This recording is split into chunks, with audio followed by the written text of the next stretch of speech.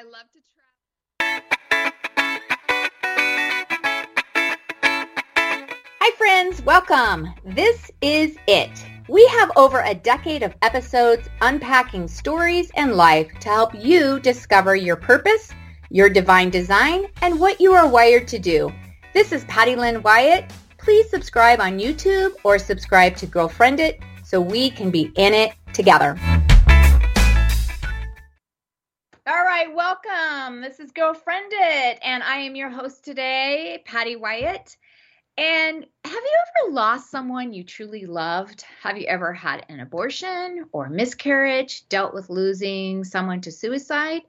Have you had a horrific divorce or infidelity, discovered your spouse is addicted to porn? Have you ever been bullied or gone through trauma at work because of harassment? It's usually not if pain will happen in your life, it's when it happens. Trauma, adversity, pain is an equal opportunist. Pain doesn't discriminate. So what are the secrets to resiliency? Why can some people bounce back and others go face down? Well, today we have entrepreneur Zan Ofterhide, founder of Zan Auctions and a stand-up comedian. She is here to share how she was able to find the silver lining after adversity in her life. And I love, she has a mantra of focusing on her goal to leave the world a better place, one gala at a time. So welcome, Zan. How are you today? Thank you so much. It's so great to be here. I'm in the best mood today. I not only because I get to speak with you and I love your show and I love what you're about, but I woke up to just, as an entrepreneur, your life sort of like is in your emails. And I woke up to just an amazing email this morning of an amazing gig. Can I share? Can I just say? Do. And then I get it over with. Okay. All right. So we all know that I don't know if we all know, but the Super Bowl was at the SoFi Stadium this year.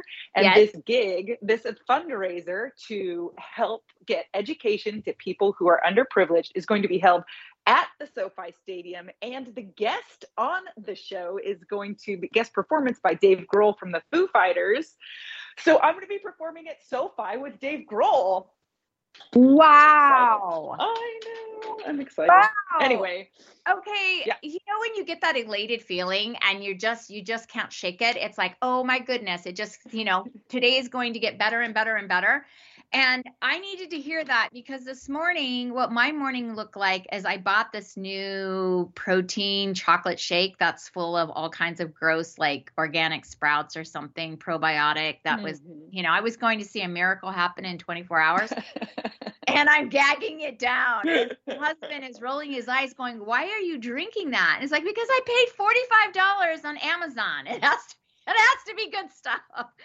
See, what you have right there is comedy. That is where you find your comedy in life. Is you don't have a mess. If you have something that makes you angry, write about it and turn it into funny. And that is your silver lining. Okay, that's good to know because it's a huge container and I will drink I will lick up the powder just because I paid for it. Oh, that's funny. Well, we kind of had a heavy intro there, so I'm glad you put it on a lighter note. And I want to say, what Girlfriend It is all about. It's girlfriends coming together, helping each other through our blind spots, holding each other accountable, building each other up, being the cheerleader, that we so need in life. And since it is International Women's Day, well, actually yesterday, but we'll make it today and tomorrow and every day, tell us about how you met your best friend in life. Because I know you had mentioned you have had her in your life since you were 13. What is the secret sauce? Oh, the secret sauce is just as you started the podcast, be in it together. You just have to and being in it together doesn't come easy. You have to work at it like any relationship. It's not that it's necessarily gone easy, but as a matter of fact, when we met when we were 13, we became friends, and then we became sort of, I don't know about enemies or frenemies, but we definitely butted heads and went in opposite directions and then became best friends again. Like we met when we were 12 and maybe took a year off and became best friends when we were 13, 14, something like that. And we've been best friends ever since, these many, many, many, many decades. And yeah, the secret sauce is really practicing listening, just like you would do with a child, excuse me, a spouse, Mm-hmm. with anybody that you want to have a relationship with. You have to listen to them. I remember one time she was, she let me know that she needed people to reach out to her more because she's a very strong person and has lots of resources. And you kind of think, oh, those people have it together. Mm-hmm. Gosh, if I could just be like them. But what we don't know is that their heart is falling apart because everybody thinks they have it together. So nobody's reaching out to them. And, I heard her, and I would set and I do this with other friends and family members, is I'll set an appointment reminder on my calendar to touch base every Monday, whatever it is, every Monday at noon, touch base, whether it's a text or a Mm-hmm. phone call or an email. And I tell you, it's a life hack that has worked beautifully for me when it's people that I just want to have a stronger relationship with. I moved across the country. I was further away from my sisters and my niece than I wanted to be, and I didn't want to lose connection with them. With them, it was just a once a month thing. Hey, make sure you touch base with Mm-hmm. whoever, and see what they need and just tell them you love them. And I've watched my relationships grow and strengthen from it. It's a little life hack that I suggest. It is. Yeah. Being intentional is so Yeah. significant. And Mm-hmm. you said something, and I think it's so true. We look at strong personalities and we think, oh, they don't need us, and they want it. I mean, we're wired that way. We're wired to connect. And I know the other day we were talking about this. Um, just research has discovered it's called parasocial relationships, and that's when people, when they're not meeting in person, we're actually creating these fictional characters, and especially like celebrities, where we see them as our friends, like so let that sink in for a moment there, because that is crazy. So during this time of lockdown, it's proven that people were forming attachments with folks they don't know because of the direct access that we have to celebrities through social media and streaming platforms. We became a part of their world, and you're watching it. That's just the way our brain is focusing day in and day out on certain people that you are drawn to. And they, in this survey, they actually felt closer to celebrities that they followed than to their actual friends. And this study was out of the Journal of Social and Personal Relationships. But I find that fascinating because, like you said, when you're intentional, we say, oh, yeah, friends are important to me. But then we don't, like you said, putting it on your calendar, being intentional with it to make sure that you're staying current. So I think putting stuff on your calendar, like you said, I just want to double down on us saying it, the intentional thing and putting it down on your calendar, because you're reminding me that during lockdown, another thing I put on my calendar was I joined a Zoom yoga class with my friends and my teachers back in Indianapolis, my hometown. I live out in Los Angeles now. And it's at 6 o'clock in Indianapolis time, which is a fine time to just stop your world and do yoga. But it was 3 o'clock here in LA, that's hardcore work time. That's grind it through until at least 5 or 6 o'clock, right? For me. But I made the decision, as much of a reformed workaholic as I am, to stop 4 days a week, Monday through Thursday, at 3 o'clock. And I would just drop my mat on the floor and do my yoga with my friends. And just for them to say my name and be like, hi, Zan, I'm glad you showed up, meant the world to me in lockdown. That somebody could see me and cared that I showed up was a big deal. And I carved that time out from work and just made myself do it, put that link on the calendar every day at 3 o'clock, and just stay, what can I say? Stay true to yourself. If you say you're going to do it, just do it. Yeah. And that's the question for today, is that why can some people, like you said, you put it on the calendar and you had the discipline to make it happen. Why do some people bounce back from adversity and others go face down? And Zan, you have dealt with extreme adversity and pain in your life. Can you just share your story with us on what has happened in your seasons? Sure. I've had many of the season, right? So I know when you listed all of those things at the top of the show, all these pains and traumas, and I'm like, are you supposed to be able to check off every box? Yeah. Um, so, so I will say this before I start with that beginning story of extraordinary loss is that it's not necessarily some people are resilient and some people lay face down. Mm. While I bounced back, there's plenty of times where I've been face down, back up, face down, back up, face down, back up. You know, it's a process. So if anybody's face down right now, you will get back up. You will get back up. You will. I promise you. Keep breathing. Keep waking up. Just keep stepping forward. Keep drinking water and waking up in the morning, and you will bounce back up. But my story, my first memory in life is my mother had her own challenges in life. I was the baby of 4 kids, and my first memory is being 5 years old. She was yelling down in the kitchen, and it woke me up at night, and I went down there and I said, "Mommy, what's going on?" And she said, "Where's the vacuum cleaner hose?" She was screaming, "Where's the vacuum cleaner hose? Where's the expletive vacuum cleaner hose?" And I said, "Why?" And she said, "I'm going to take the vacuum cleaner hose and connect it to the car in the garage and kill myself."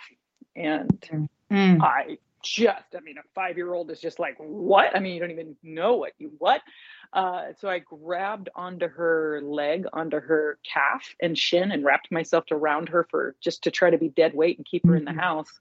And she dragged me across the kitchen floor. And I remember seeing the legs of the kitchen table go by, and I'm trying to hold on to them to keep her in the house. And she got to the screen door, the back door, opened it up and kicked me off and ran into the dark and ran up to the garage. And I couldn't follow her. I was afraid of the dark, and I can't judge myself. I was 5 years old. I was afraid of everything. I didn't have the tools to save her life. I didn't know what to do. And I was afraid of the dark. So I went back upstairs, and I remember climbing the staircase and thinking very clearly, well, if Mom doesn't care whether I grow up or not, why should I? If Mom doesn't care whether I live or die, why should I?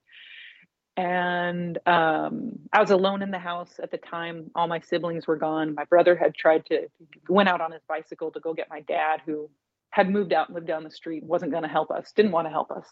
And I try not to judge him either, because, you know, this might have been Mom's, who knows what attempt, you know, it might have been her. He might have thought she was crying wolf, but she wasn't. And that as I say, that baked my cookie. I think of, like, sometimes you get these experiences in life that are like the shape of a cookie, like a cookie cutter. And that shaped my soul, and I baked into that lack of worth, being unworthy. I'm not worth living for. I'm not worth caring to see grow up. And she didn't pass away that night. My father came over. She was found in the garage. She did, however, pass away from suicide when I was 23. So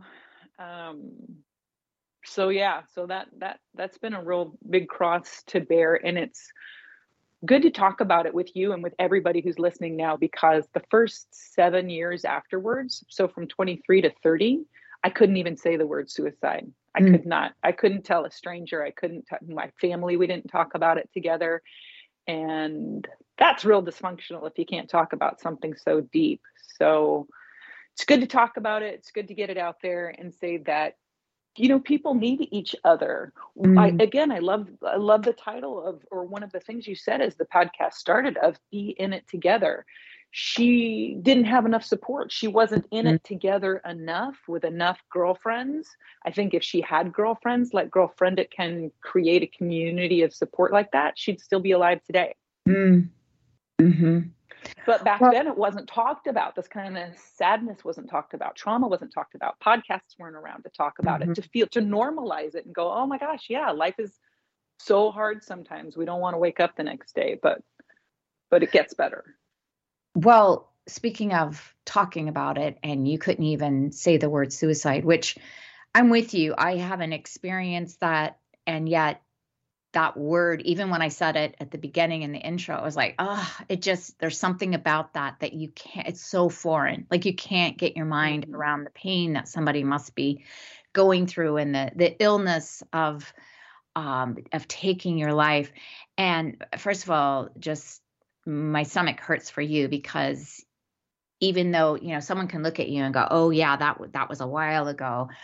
you can normalize it, and yet that pain obviously is still there. And to even, I felt like when you were saying about you're not worthy, we know, and you know how worthy you are, and that that's not your identity of your self-worth in the way that your mom made you feel that way. But I'm sure you had to just lean so much and surrender it over to God and go, okay, I do know that I'm worthy. And at that time when you were 5, and this is what's in your brain, were you ever able to talk to a teacher or share that kind of that what's going on?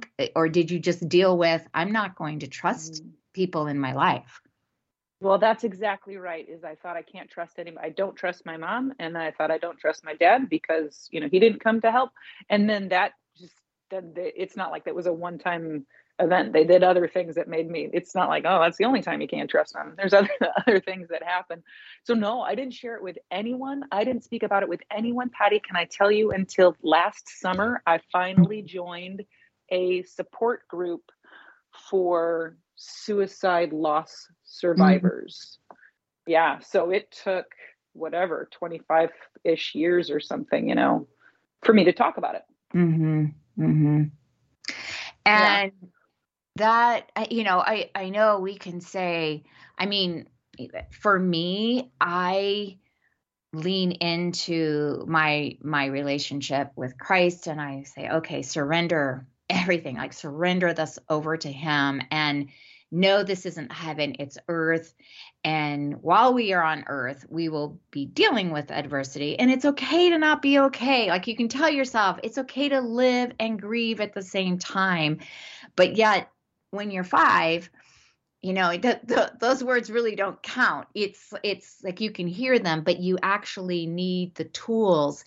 And to find out that here you are, a few decades later going, okay, connecting with people and finding the tools here. What would you say? Because I just heard this the other day of asking yourself, like, what are you doing right now? The way you're thinking, the way you're making decisions, is that helping or harming you?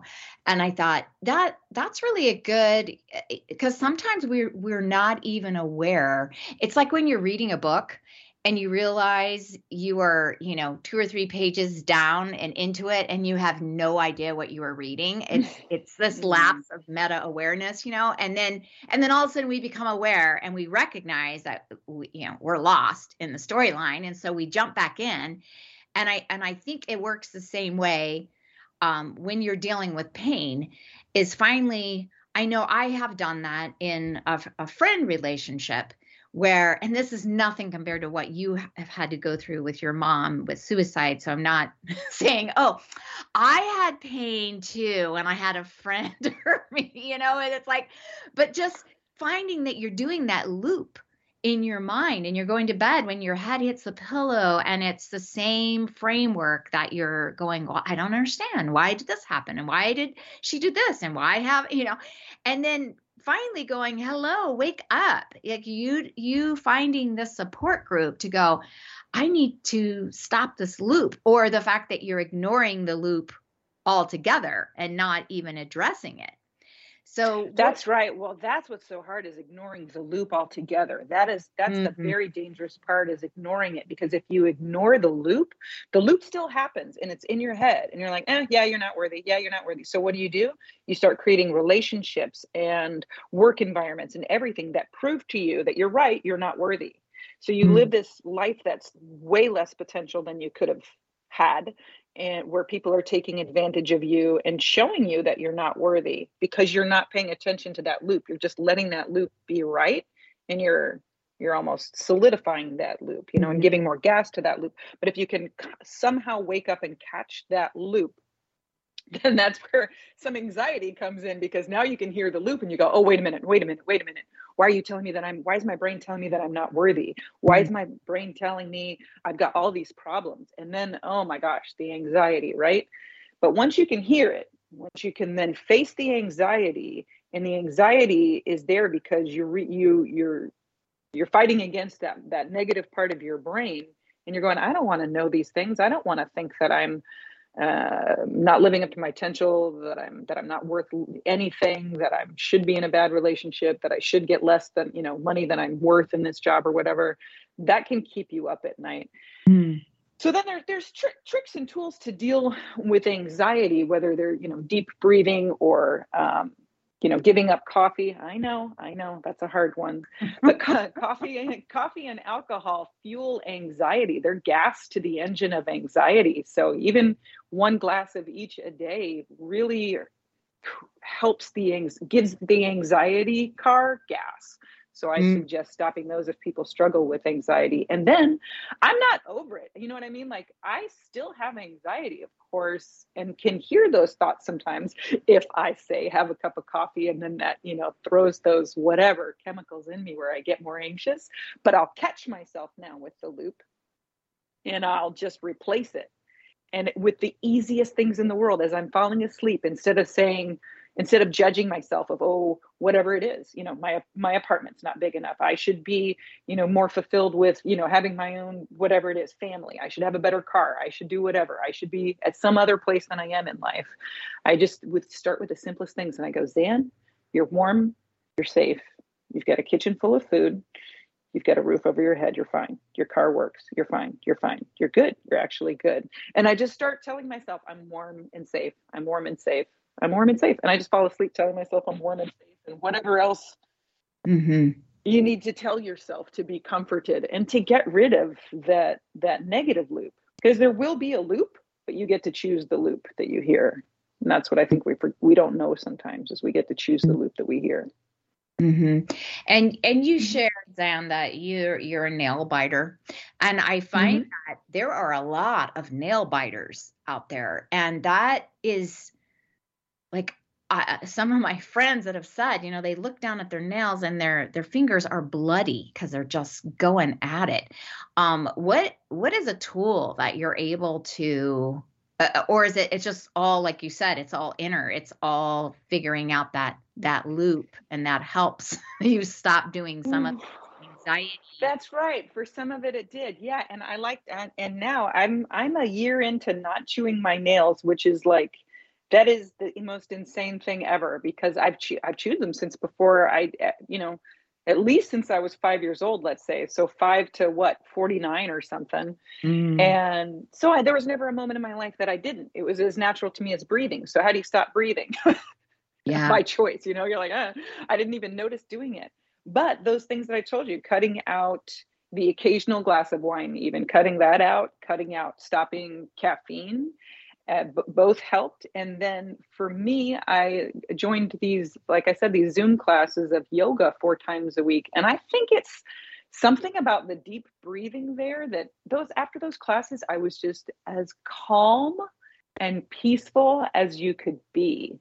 And I did try to pay attention to my nails and try to maybe carry around a file and file them down if, instead of chew them.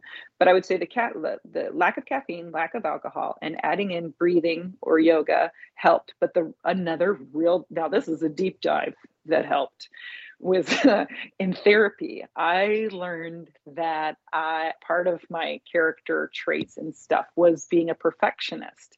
And I didn't understand perfectionism. At the time, I thought, I can't be a perfectionist. Look at my life. This isn't perfect. This is no. I'm not a perfectionist. But what a perfectionist does, or perfectionism does, is it helps keep you down. It helps keep you feeling unworthy. And that was my main thing my whole life long, was I'm not worthy, because of the suicide attempt when I was younger. And then the actual suicide when I was 23. You're not worth living. You're not worth sticking around for. So perfectionism, if I was a perfectionist and I had these high perfectionist standards, which are unrealistic and not even attainable on earth, I would never reach them, and I would always be less than. And so I was a perfectionist because I was that really helped me keep my dysfunctional thinking right, because I was always less than. Does that make sense? Am I making sense? Oh, absolutely. And I think perfectionism that way you can control these things. Like, I bet your closet is perfect. I am Yeah. a neat freak. That's not a lie. So because you can control that. You have a win. Control. Yeah, camera in here. Right. Yeah. So yeah, no, I like things to be proper. I like things like all of that. But to get to the perfectionism, and why does that make any sense with chewing your nails, is that for me, the nail thing with the anxiety was that I couldn't stand for anything to be not smooth, not rounded, not perfect, not whatever. And so if it had a little chip or a this or a that, I would rip at it and tear at it until it was in quotes smooth. But sometimes that in quotes smooth meant that it was like bleeding down to the nub. But I sure didn't feel the chip or the tear or the rip, or you know what I mean, the whatever. And I got to the point after like I said, dropping the caffeine and the alcohol and starting the breathing, the yoga and stuff, that I could look at my nail and it would be like break or be weird. And I could just look at it and go, you know what? That's not perfect. And that's okay. In an hour, I'll be home and be near my file, and I'll just take care of that in an hour. So now I can look at things and go, that's not perfect, but that's okay. I don't have to drill away at it and to some dysfunctional level right now. So that's a deep dive as to how to stop chewing your nails. But well, it is funny because it's those little things in life, like chewing your nails, that end up all of a sudden taking over, some of your thought process. And thank you. First of all, thank you for sharing your story and your pain and just your resiliency of how you were able to bounce back. And what I love, Zan, is like you said, you're still bouncing.